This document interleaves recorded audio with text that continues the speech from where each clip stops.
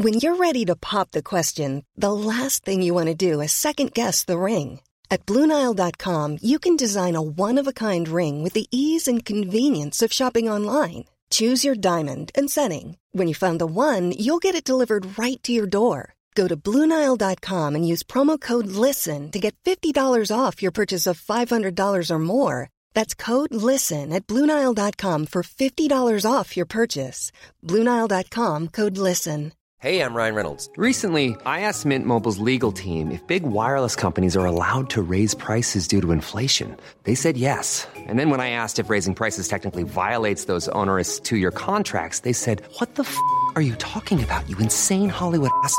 So to recap, we're cutting the price of Mint Unlimited from $30 a month to just $15 a month. Give it a try at mintmobile.com/switch. $45 up front for 3 months plus taxes and fees. Promo rate for new customers for limited time. Unlimited more than 40 gigabytes per month. Slows full terms at mintmobile.com. Millions of people have lost weight with personalized plans from Noom. Like Evan, who can't stand salads and still lost 50 pounds. Salads generally for most people are the easy button, right? For me, that wasn't an option. I never really was a salad guy. That's just not who I am. But Noom worked for me. Get your personalized plan today at Noom.com. Real Noom user compensated to provide their story. In 4 weeks, the typical Noom user can expect to lose 1 to 2 pounds per week. Individual results may vary. Before we begin, this podcast is brought to you by the generosity of my Patreon supporters. If you enjoy the content and can spare something to contribute to the cost of running the podcast, you can become a supporter or make a one-off tip via the links in the description. Every penny gets reinvested into improving the content of the show. I love putting these episodes together for you, but production comes with costs attached to it, and if I'm going to grow this and take it to the next level, I do need your help. If you can't contribute or aren't keen, I totally understand, but for those who can and are inclined, you know how grateful I am. Either way, remember to drop a like and leave a review, and enjoy the show.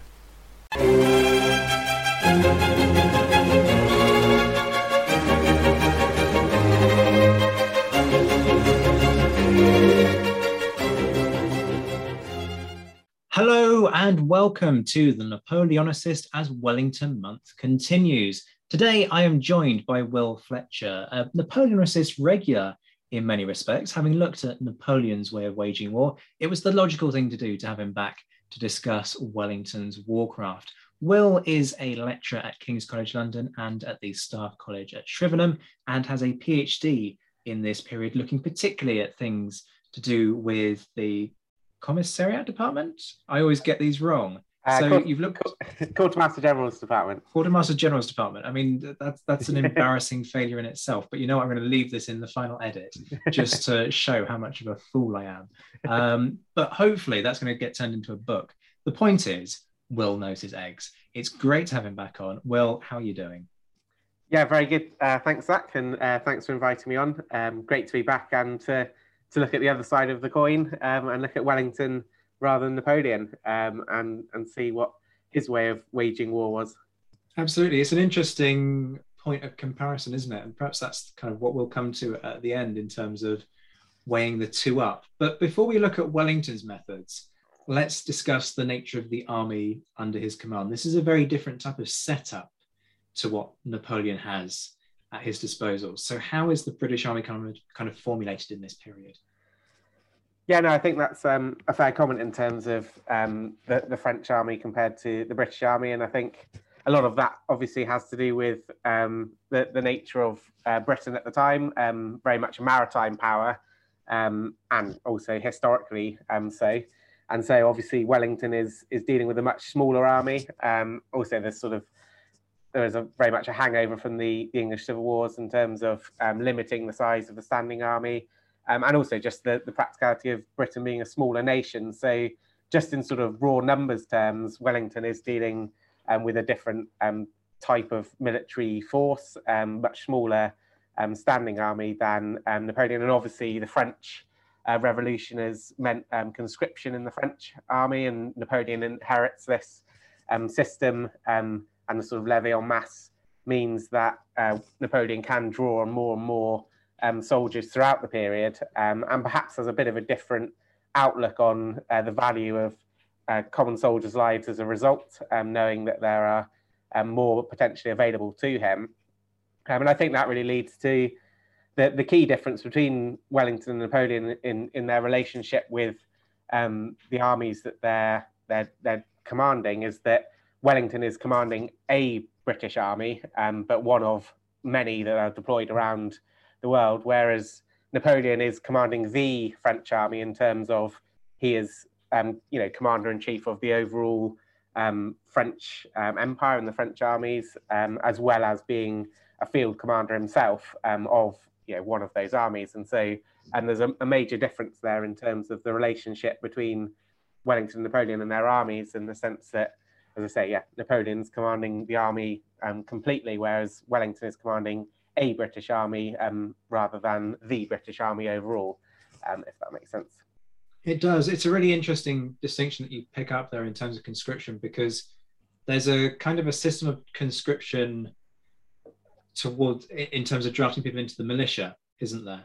Mm-hmm. So there's a kind of a ballot-based system that's focused on there. But beyond that, the militia is just for home defense. They try to encourage people to then go from the militia into the regular army, but there's a bounty process. And that raises all kinds of interesting questions about motivation, because the argument can be made that the French army, you're conscripting citizens of France, and that's an important kind of distinction in the sense that these people have certain rights, whereas the rank and file, they certainly don't have the franchise. So you've got far less in terms of rights, and yet both are able to give as good as they get on the battlefield, and ultimately it's the British that invariably win out during this period. So what kind of impact do you think these different styles have on motivation and discipline? Yeah, I think it's interesting. I mean, I'd probably go towards the side of things that is actually quite similar, in the sense of, and also throughout military history, that commanders or leaders have to motivate their soldiers. And clearly, as you mentioned, there is a distinction, and especially at the French Revolution, there is that sort of idea that the common soldier has an invested interest himself, but both at the end of the day are sort of fighting for various motivations, and one of the main ones is just sort of survival when they find themselves in this situation. A British or a French soldier in the middle of Spain, in whatever year we're talking about, is very much sort of concerned with staying alive, and normally the best way of doing that is, if you trust your commander, which is the key thing, is to sort of act as a cohesive body of soldiers that's going to sort of get through this together. And I think this idea of sort of small team motivation is really important, but also it's crucial that Wellington and Napoleon themselves actually inspire their soldiers somehow. And I think there's quite a distinction there in terms of Napoleon. Napoleon's sort of, all very famous in terms of how motivational he was, and sort of loved by his soldiers. Not all of them clearly, but he was a very inspiring figure. And Wellington very much had a different approach in terms of, I think he was very much respected by his soldiers, and that he'd sort of look after their interests, and he was someone that would, and had a track record eventually of winning, and so that he was a safe bet to be in his army, and that would hopefully mean you stayed alive. And there's two quite different approaches in terms of motivating the soldiers, but both had the same sort of end goal of trying to motivate them to fight and beat their adversary. So I think there are similarities and differences. It's funny, I was writing about exactly that this morning in preparation for the podcast that went out for folks who are listening at the start of Wellington month, but which for us at this moment in time is yet to be released and recorded. Such as the kind of the winds of time that podcasts operate and record in.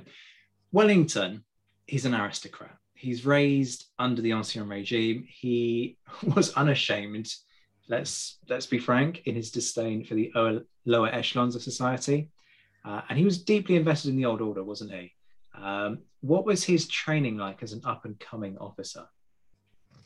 Very kind of typical in some ways of some of the other senior commanders of the period, or in the British Army, but also unique in other ways. Obviously, Wellington himself went to Eton and then attended military college in Anjou in France, sort of famously, and that sort of is meant to have turned him around and his attitude around, and sort of taking soldiering more seriously. But there are obviously a number of similar colleges across Europe that various other military commanders attended during the period. My PhD sort of looks at some of these in terms of the junior officer education. But it's important to note at this period there wasn't the equivalent of Sandhurst for a junior officer, and that only sort of came about in 1802 for the British. So Wellington was a bit unusual in terms of going abroad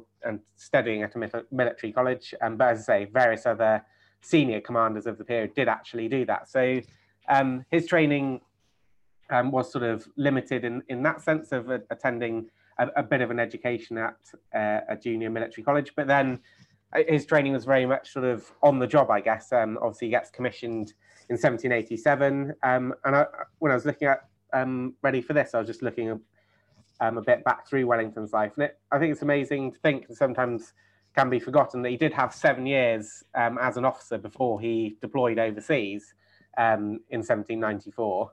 And obviously he went through the ranks and he was already a lieutenant colonel by the time he deploys. But that is 7 years of being in that environment and living the lifestyle of a typical officer in that period. Obviously, because of his family background, he becomes ADC to Lord Buckingham, the Lord Lieutenant of Ireland, and obviously is based in Dublin for a period. But this really gives him some good insight into how the army and the military works, and how it links to the political level as well, which I think is a key trait of Wellington's command, is really linking what he's doing in the military world to the broader sort of political considerations of the period, either on campaign or later, after 1815, when he is very much more on the political side of things. But all the way through his career, there's always this link between politics and the sort of military profession. And I think his 7 years before he even goes abroad does actually give him some insight into that. An interesting build-up before he ever deploys on active service. Yeah, I really like what you say there. This is something that comes across really well, actually, in Rory Muir's biography, how the political and the military careers are actually utterly intertwined the whole way through. So he's an MP in the Irish Parliament, and then subsequently an MP at Westminster for much of this period. 7 years from commission to becoming lieutenant colonel isn't a long time, surely, in the grand scheme of training for the role of leading what nominally might have been 1,000 men on a battlefield. I take what you say, yes, much better to have had that rather than just kind of being thrown in at the deep end. But how much do you think he took away from that process, and how much of it was just sort of scramble up the ladder, I've got duties with my Lord Lieutenant, and so therefore is Wellington's aptitude that he demonstrates on the battlefield just raw talent, or does he take the military side of his career more seriously and preference that in terms of his priorities? I think just in terms of comparison to modern day sort of soldiering, 7 years is a fair amount of time to have spent, if that's your full-time job, learning how to do the military profession, etc. So I think there is something to be said that it's a fair amount of time, and he is only commanding a battalion, which that is 1,000 men or 500 more realistically, and suddenly on operations, and clearly he hasn't had that experience of overseas service or active service. So I take your point there in terms of he is suddenly going in at the deep end, and these days you wouldn't find someone just suddenly in that position, having never sort of served abroad in any sort of capacity. So I think it's interesting to reflect on that. But I think he would have certainly taken away the sort of interior economy of how to sort of run a battalion. And, as I say, I think the most fascinating aspect is this idea of linking what he's doing as a military professional to the political level. And so he'll have certainly gained a lot, and also more than some others that were his contemporaries in terms of understanding that, due to the influence of his family. So I think the two things of sort of building up a steady understanding of how the military just work themselves and how to sort of administer, a company or a battalion, would have been key in that period. And then also this idea of linking to the political level will have really stood him in good stead for campaigns in the future that we see him undertaking. And you've mentioned, or you kind of alluded to this already, that very early in Wellington, or Wellesley's, well, actually, he's actually Wesley at that point, I believe, at an early stage in his career, whatever name you want to give him, he's involved in that pretty shambolic campaign that goes to the Low Countries under the command of the Duke of York.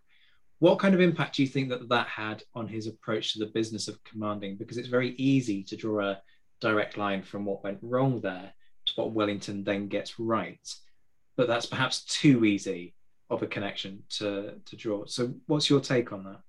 Yeah, I mean, I think there's a number of interesting points about the campaign to Low Countries in the 1790s. As we were just kind of saying, Wellington is commanding officer of the 33rd, and he has really good experience of actually commanding a battalion, which is a sort of self-contained entity on that campaign, and actually seeing active service, as well as serving with a number of officers that would come back to be crucial senior figures in his army later on. Obviously, Sherbrooke's very famous for being his second in command in the 33rd, but also for my own interest, sort of George Murray, who becomes his quartermaster general.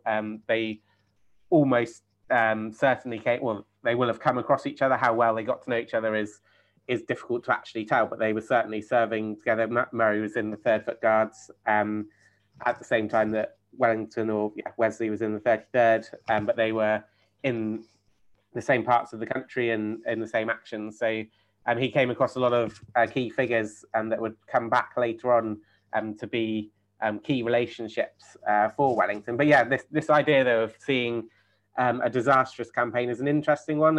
As you say, this idea of learning what not to do, as he probably didn't say, but he certainly sort of took an understanding of how campaigns could go drastically wrong. And I think that was an important experience for him, but also more importantly for the British Army more generally, in terms of reforms to the army that Wellington was actually opposed to some of them, but he was certainly less involved in reforming the army, and other key figures that served in that campaign became key reformers of the army. And so I think Wellington certainly profited from the idea more generally that the British Army didn't perform particularly well for a number of reasons in the Low Countries. And also I think another key aspect for Wellington personally is this idea of the importance of allies and coalitions, and how to sort of operate in those. And obviously we see that throughout his career, whether it's sort of India or the Peninsula or Waterloo, the 100 Days, he's often or always sort of reliant on others as well as the British Army. And I think the Low Countries gives everyone, including Wellington, a good experience of the difficulties, but also the sort of value of working together with a coalition. And if you can get that right, things can turn out well for you against the French Revolutionary Army in this period. Whereas if you're not willing to work with others, you're going to struggle. So I think there were a number of ways in which the British Army overall learnt from the campaign, but also Wellington himself clearly took a lot from experiencing war firsthand for the first time, and especially this idea of working as a coalition against the French, which would be a reoccurring theme throughout his active career. Yeah, there are plenty out there who would like to kind of make out that Wellington fighting with allies was somehow a bad thing, but that's a rabbit hole that perhaps we should probably avoid in case we start offering some rude opinions about the validity of such an argument. Wellington really makes his name in India. that goes without saying. And there's that famous incident at Waterloo where, you know, Wellington's only an India general, he's only a sepoy general. That makes him a second-rate commander. Not true, as I've discussed in some detail with Josh Provan, but what is it about operations on the subcontinent that were kind of arguably unique, or at the very least different, compared to campaigning in Europe? Yeah, I think it's quite a difficult question, that, in terms of there's certainly a lot of similarities, but you know, there are some unique things. I mean, especially the distance from, I mean, just geographically from Britain that the British are operating, or the East India Company is operating as well. And so when Wellington does find himself out in India, this idea of holding independent command, both sort of, you know, for the first time in the sense of being commanding, a general officer commanding, but also the geographical remoteness of that command is something that is, you know, unique to serving in India, and, you know, more unique.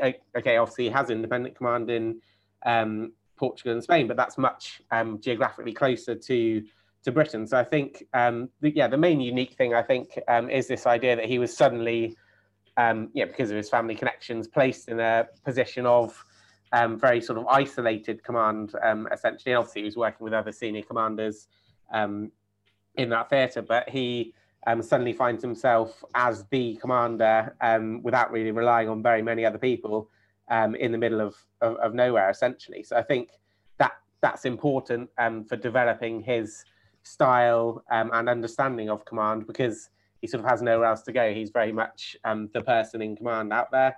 But yeah, I think there are also a lot of similarities and lessons that he sort of, and experiences that he builds on from fighting in India. And you can see a lot of these in the Peninsular War later on, in terms of fighting in a difficult and sometimes remote climate, and all the issues of supply that are apparent in India. And then obviously, sort of famously, he sort of has to deal with in the Peninsula, and all the sort of usual things about the importance of battles and sieges and sort of manoeuvre are all important. And also, like we were talking about earlier, sort of motivating. How do you motivate your army to sort of follow you and trust you in battle? And I think Wellington cutting his teeth in India is absolutely crucial for him to sort of understand how to do this. And we see a lot of this then translating into his fighting in Europe later on. Okay, so let's dive in with the big one, shall we? When it comes to Wellington, as everyone knows, it's the Peninsular War. Talk us through how he goes about his business on campaign. I mean, he is a meticulous individual, to say the least. Mm-hmm. Mm-hmm. Yeah. No, I mean, obviously.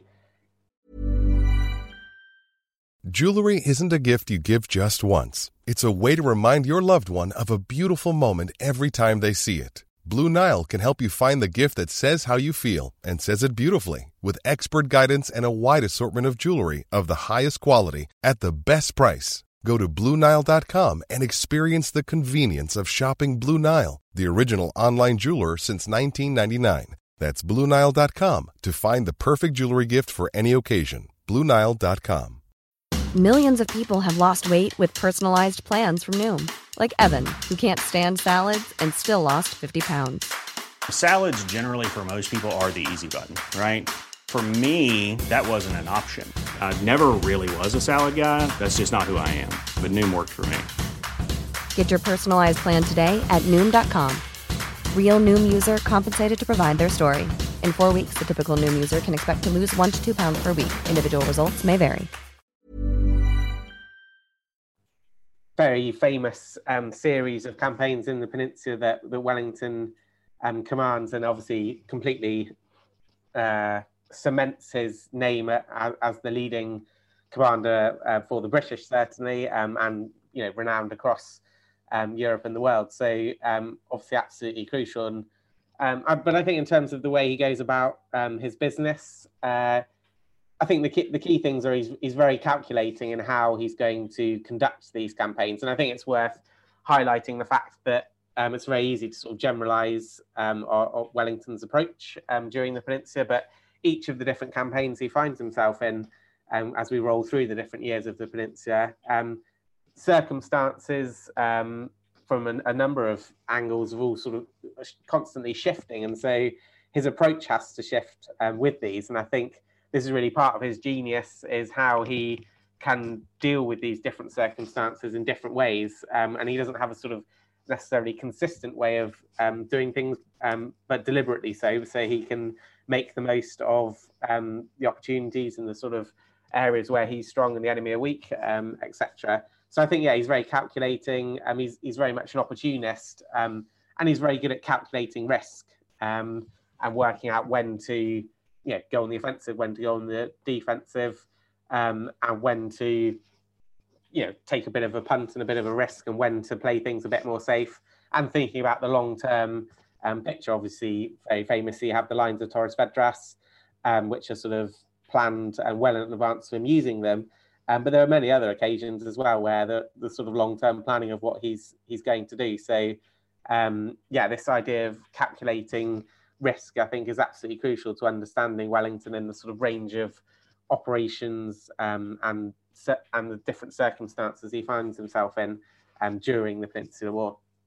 And as you kind of said, supply is absolutely his number one priority, or it's always struck me as his number one priority, notwithstanding the fact that there are huge challenges for him out there, not least the absence of money.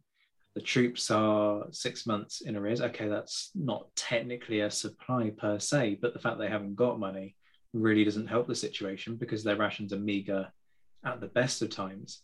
The fact they're not getting the pay means they can't supplement the rations. The rations, sometimes they're there, he does his best, but there are other times when they're just not getting the food that they need, right? So what's Wellington's role within that? Is that really Wellington, or is it other individuals who are responsible for that?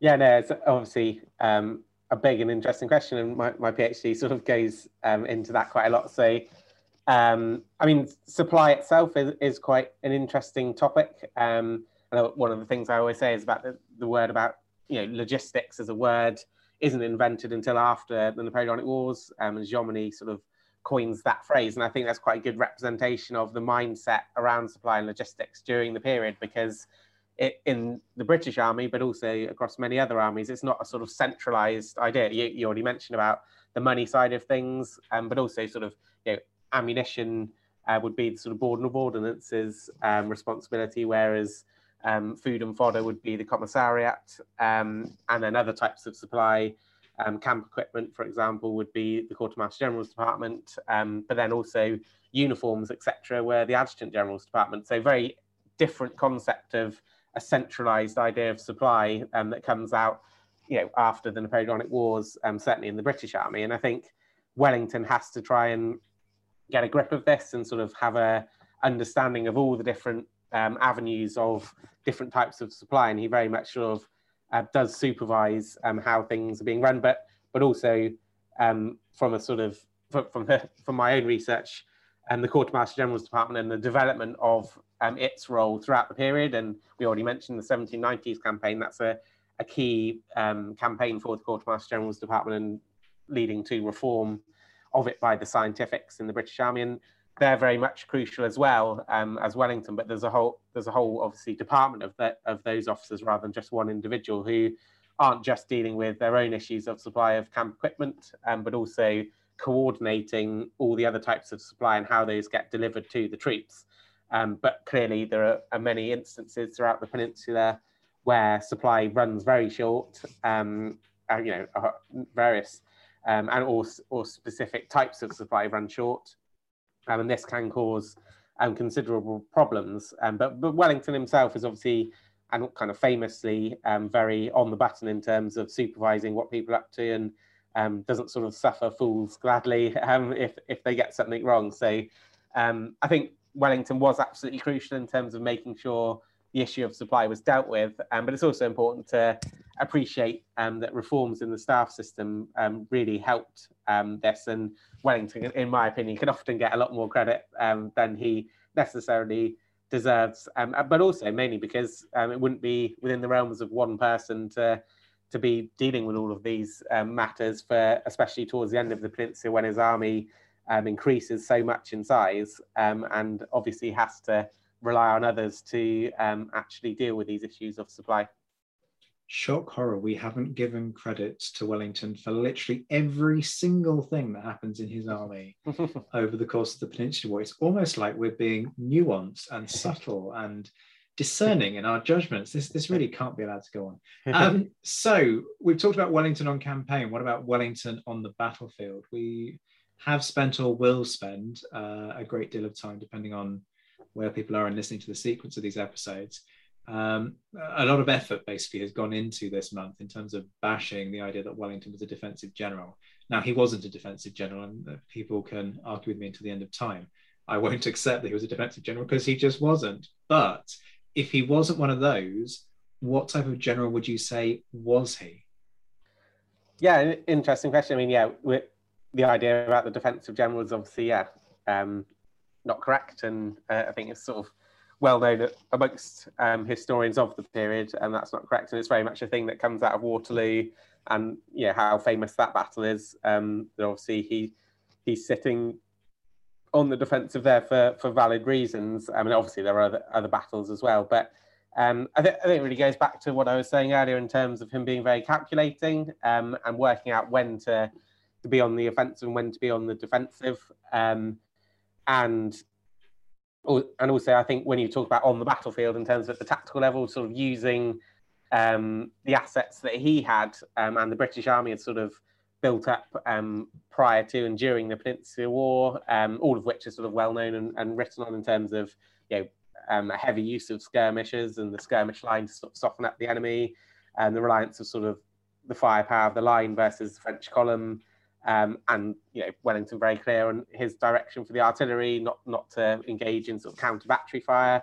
So there's all sort of very sort of small tactical issues that Wellington oversees and makes sure his army is sort of pulling together to work towards. And I think this is really important when we talk about on the battlefield and at the tactical level to the Allied success in the peninsula. And obviously this translates very strongly into the Portuguese army, and to a certain degree, partly to the Spanish army, but they sort of, especially when they're working with Wellington from 1813 onwards. So I think, clearly he wasn't just a defensive general, and he sort of was good at calculating when to be on the offensive and when to be on the defensive. And there are very many sort of very good examples of battles in which he suddenly makes the key decision at the key time. And obviously there's the famous idea of him being on the spot during a battle, often risking his own life in the process, and very nearly being killed on a number of occasions, which I think was absolutely crucial to his success. Being on the spot to direct things where possible was absolutely crucial to the whole idea of motivating the soldiers, but also to timing the battle and making sure that things happened at the right time to sort of all come together and help defeat the French on numerous occasions. I was going to pick up on exactly that point, actually. To what extent is that Wellington as the micromanager? To what extent is that Wellington as just a brave individual who knows how to get the most out of his men? And to what extent is that just kind of almost being brave to the point of being a little bit dumb in terms of placing yourself in harm's way? And there's a very different philosophy of command, partly because of the size of armies during this period. But it's not like Britain doesn't have a succession of commanders who are killed in the moments of victory, vis-a-vis Moore, Abercrombie, Wolfe. So is this just a tradition? What's the rationale behind it, or is it a combination of all of them? I think mainly, as you said at the end there, in terms of there were a lot of commanders that are killed in the heat of battle, and not just during the Peninsular War or even the Napoleonic Wars, but as you mentioned, sort of commanders beforehand, but also right up until the Second World War and beyond, in terms of needing to be on the spot to make these key decisions. And Wellington was very much of that school of doing things, but not just to show that he was being brave, but out of necessity to make sure he could oversee victory. And coming back to our initial discussion on Wellington and Napoleon's approaches, Napoleon clearly was himself in danger on a number of occasions, especially when he was more junior, but even when he was more senior. But Napoleon had very different considerations in terms of he was, the commander of not just the army, but the French Empire, etc. So him risking his life was quite different to Wellington as just an army commander in the field, where his duty was very much to oversee his army being victorious. And, if he fell in the process, someone else was expected to step up to the plate. So he was very much a sort of product of his time. And I think, and also, periods beforehand where commanders were often killed in the front line. I think Wellington was just incredibly lucky in a number of senses to escape with his life. Again, linking it back to the staff, a number of his staff that are riding close to him are killed throughout the Peninsular War. And then obviously at Waterloo, famously, a very high proportion of his staff are killed or wounded or mortally wounded around him. So I think it's not unfair to say he was just incredibly lucky. But he saw that approach as necessary, and I think that was a key aspect of why he was so effective as a commander. I'm often struck that one of the British commanders where comparisons are made is Moore, and Moore is sometimes compared quite unfavourably to Wellington.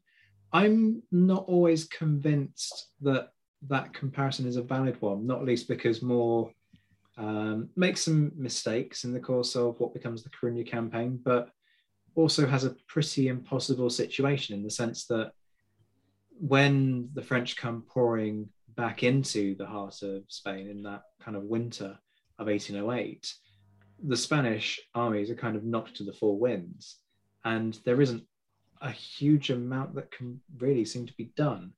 So what's your stance on this? Do you think that the unfavourable comparison is fair? I think I agree with you in the sense of I think it is unfair to be particularly critical of Moore, and it would be one of those very interesting what ifs to actually work out what Wellington himself would suggest. Obviously you could go into that in terms of what he would have actually done differently, but it was a very difficult set of circumstances that led to the retreat to Corunna, and Moore had to deal with that. But I think, and I'm very interested in the campaign from a staff perspective as well, and how they function. It's absolutely crucial to the development of the staff system during the period. But I think Moore and Wellington are certainly very different commanders. Moore is much more sort of loved by his men almost, and as we mentioned earlier, Wellington's more respected. And in terms of the specifics with the staff, Moore is much more willing to hand over authority and responsibility to his staff to sort of help with the direction of the army, whereas Wellington, especially when he comes back in 1809, is very much of the old school where commanders will do this business, and he's reluctant for staff officers to be given new responsibility, which is being asked for by the scientifics, as they're called in the British Army. So they have two very different approaches, but I'm certainly in agreement that I think Moore can come in for some unfair criticism of what he was meant to have done in those circumstances, and also conversely, if you really dug down, Wellington can be brought in for criticism on a number of occasions for how campaigns develop or some of the decisions he makes. So it's a difficult one to compare the two, and they have different approaches, and clearly Moore's killed, so there's not much to go on after that period, whereas Wellington obviously rises to prominence throughout the Peninsula War afterwards. So it's a difficult one, but I agree that I think Moore can come in for unfair criticism. Yeah, 100%. Wellington has his kind of equivalent of a Corunna retreat, doesn't he, in the autumn or to winter of 1812, and conditions there were, according to some observers, worse than what they experienced during the Corunna retreat. And the problems were certainly huge. So, yeah, absolutely. Wellington makes his mistakes. Whether or not the two equate is something that's almost sort of academic, isn't it, in terms of which is which. I'm not sure that those experiencing either would have really cared to make too much of a comparison, because it's all pretty horrific. But yeah, let this not be a cult Wellington session in this episode. Yes, Wellington makes his mistakes. And that brings us on quite nicely to what I wanted to talk about next, which is those general failures of Wellington when it came to his style as a commander, not least that refusal to delegate. Is that paranoia on his part, or is it his kind of, is his micromanaging kind of justified? Yeah, I mean, I think it's an interesting one, this idea of him, whether he delegates or not, for a number of reasons. I mean, the idea about having a second in command, I think, is also a very interesting debate, which often is directed at Wellington not being willing to have a second in command. But it's important to realise that the Duke of York, the commander-in-chief, as well as a number of other political figures and military figures, and the army headquarters at Horse Guards was absolutely crucial to appointments. So for Wellington not to have a second in command or designated one wasn't just down to Wellington, and there are periods throughout this period where there is a second in command appointed to different armies, but also where there aren't second in commands appointed. So that can be problematic. But I think certainly Wellington very much did dominate headquarters and also his subordinates. I think it's been interesting for me this year, having done quite a lot of work on the Second World War and looking at Montgomery, and I've been sort of struck this year reading up on all of that, how there are a number of sort of similar traits between the two in terms of being quite difficult individuals or difficult characters, and sort of this idea of not suffering fools gladly and not being afraid to sort of have a serious go at someone or even try and get people, or effectively getting people sacked. So this idea of them being quite difficult is a theme that makes them good commanders in a lot of senses, but also very difficult to get on with. And I think it's actually a key part of Wellington's trait is he manages to drive his subordinates and drive his headquarters through being a difficult individual, but also that means he gets results. And perhaps going back to our conversation just before, had more carried on throughout the peninsula, he would have certainly had a very different approach to that, and a much more sort of collegiate approach, I think. And whether that would have worked more or less effectively is obviously, as we were mentioning, very difficult to actually assess. But certainly Wellington's approach works very effectively, but he makes a lot of enemies in the process within his own headquarters and his own subordinates. But also it's important to realise during this period, it's quite difficult with the character of war during the Napoleonic Wars to really delegate that effectively, mainly because of limited communications and relatively small staff systems. That mean it's quite difficult to actually coordinate things unless you're sort of within eyesight of them, or you can send an ADC to send a message to someone else. So at the sort of tactical level as well, Wellington has to try and sort of grip the situation in order to get results, rather than letting things slip too much and offering too much independence to some of his subordinates because of the issues that can raise. For me, sort of Vittoria is always really interesting in that, where his army sort of expanded considerably by that period for that campaign, and obviously Vittoria is a major battle which he's trying to knock out a huge part of the French army, and because of the size of the operation, his force is sort of spread out more than it had been traditionally, and there are real issues there of how do you actually coordinate a much larger army without being there in person with every part of that army. And so just the nature and the character of war during this period means that Wellington does have to dominate and refuse to delegate in some ways, in terms of that being the most effective way of getting the results that he needs to. So I think it's a fair criticism, but also it's a criticism that actually was one of Wellington's key traits that made him so effective. And also at the end of the day, he was having to take responsibility for what he did. So had it all gone wrong, he would have also been the person to have to face the consequences. So it's an interesting point about his lack of delegation, but also one which was a key asset of his approach to command. Absolutely, and ultimately it did get results, even if holistically, perhaps there was more to be gained in the longer term by allowing people that sort of greater degree of independence. But again, you've got the question marks of, well, what would have happened if he had done that? And we can never know the answers there. One of the things that we have been discussing throughout the series, and you have kind of alluded to right at the start of this, is the extent to which Wellington was or was not an innovator in his opposition to reform. I find the debates that Hugh Strawn kind of advocated in his book a few years back about whether Wellington was stuck in his ways as commander-in-chief and whether that hindered the army's development really interesting. And I'm keen to get your stance on it. Mm-hmm. Well, very specifically for my own research, it's something I'm actually just going into now for the book, because my research, my PhD finished in 1814, took the sort of developments of the staff up to then, but the book is expanding that out. It's very interesting, Wellington's attitudes to the scientifics and the ideas of reforming the army. He was very sort of opposed to that reform, and it led to a number of difficulties throughout the period and throughout the Peninsular War.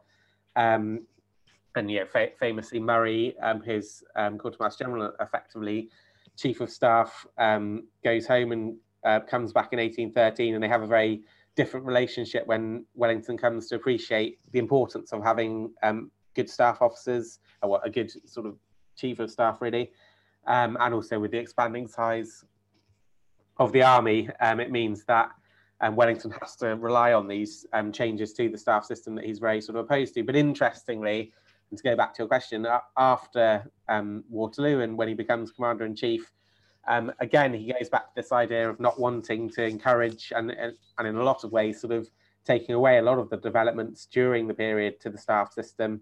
And the staff college itself is very much run down, that had been set up to train these officers. And interestingly, we obviously see the Crimean War, where staff procedures especially cause a number of controversies during that conflict. So I think Wellington was very conservative in terms of his outlook as a military professional, but also politically after the period. But this really did affect his way and his attitude to the army as commander-in-chief. So I do sort of go along with this idea that Wellington did sort of stifle innovation, but also in some of Wellington's defence, we have to appreciate that throughout military history, this is a sort of common pattern. War forces change and forces reform. And, the Congress of Vienna sort of ushered in a huge period of peace, compared to the previous, series of wars that have happened across Europe. And so, whilst, yes, okay, he may not have been an innovator, and I don't think he was particularly innovative. There are obviously areas that he does innovate the army. You can't just sort of generalise completely. And I'm very much talking specifically from the staff system. But on the other hand, this is a pattern that we see throughout military history. So it's not really just Wellington's side of things, but I think that's something that many commanders-in-chief can be seen to be guilty of after a period of great success. You can sort of rest on your laurels slightly, and also issues surrounding funding, etc., are always reoccurring in terms of that decreasing and the size of the army decreasing after large wars. So it's also a bit of a product of the end of the Napoleonic Wars and the product of Wellington being so successful himself in the field that a good field commander and a good commander-in-chief aren't necessarily the same thing. And I think it can be a fair criticism of Wellington that he was clearly a very, very effective field commander, and it's a bit more questionable his approach as commander-in-chief and his results there. So I think there's definitely a sort of discrepancy between those two things, in my opinion. I'm going to finish by being incredibly mean and putting you on the spot here. We talked about comparisons between Napoleon and Wellington at the top of the episode. So to bring it full circle, Napoleon or Wellington, who's better? And I'll let you choose the parameters on how to measure who and by what measure one of them is better, but who comes out on top for you? Yeah, no, that's a difficult question. And similar to a few things we mentioned in the episode, it's difficult to compare like with things. It's a difficult one. I think Napoleon, despite all of his flaws, is a great military commander on campaign, etc., and defeats various countries outright. But there again, Wellington has an excellent track record, and so both are very good military commanders. And I'm going to go with Wellington, having trying to think off the top of my head. But I think comes back to, I think this is crucial, and anyone dealing with military topics or war studies, etc., will always they'll probably roll their eyes when I say about Clausewitz's famous phrase about war being sort of politics or policy by other means. And I think this is absolutely crucial to measuring how good a sort of military commander is relating military success to the political level. And I think Napoleon's ideas were fundamentally flawed in terms of what was the end state or realistic end state that he was going for. And it was inevitable that because he just needed to keep creating war, that end state was very difficult to achieve, and obviously led to his downfall. Whereas Wellington was much more realistic about, and also, as I said, it's difficult to compare the two in a lot of ways, but he was operating in a more limited way. But Wellington did manage to translate what he was doing as a military practitioner to the sort of political level. And so I'd go with Wellington in terms of being able to link what he was doing with war to achieving sort of peace at the end and sort of political end state that he wanted. Although that's me very much thinking off the top of my head. So thanks for putting me on the spot there. Oh, that's an absolute pleasure. I do like to make my guests sweat for the sake of our listeners. It's really interesting actually, because on balance, I would, and it might even pain me slightly to admit this, though folks will have already heard it in the first episode of the series. Of the two, I think Napoleon was probably on balance better. I think that, and this is just my personal reading, that Napoleon on his best day could easily have handled Wellington on his best day.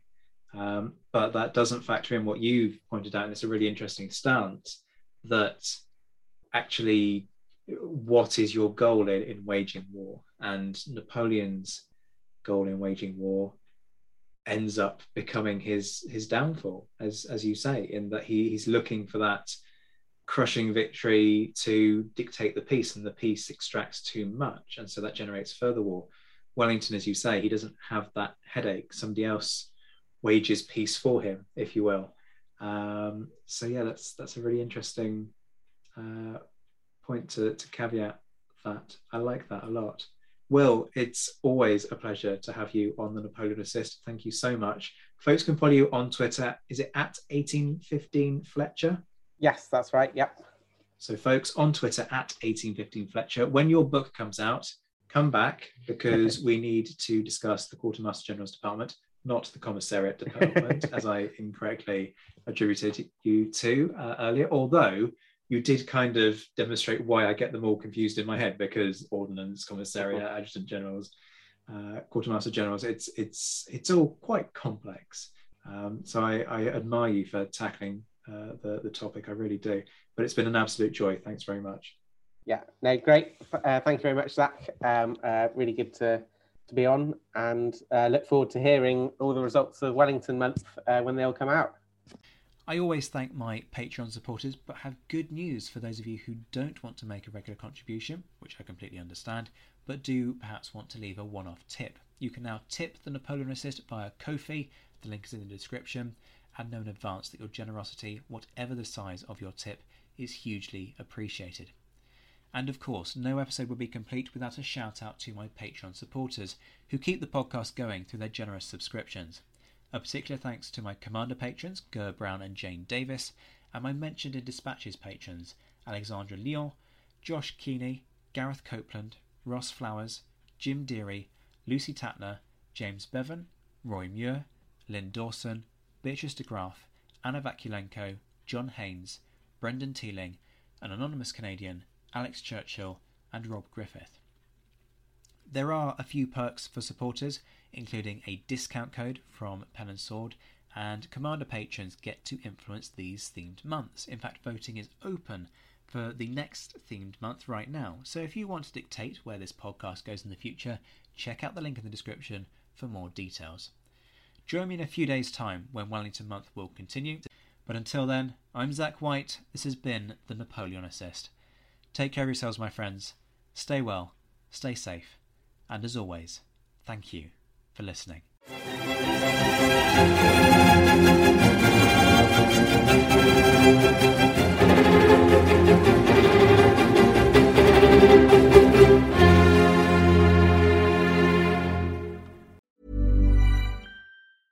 Even when we're on a budget, we still deserve nice things. Quince is a place to scoop up stunning high-end goods for 50 to 80% less than similar brands. They have buttery soft cashmere sweaters starting at $50, luxurious Italian leather bags, and so much more. Plus, Quince only works with factories that use safe, ethical, and responsible manufacturing. Get the high-end goods you'll love without the high price tag with Quince. Go to quince.com/style for free shipping and 365-day returns.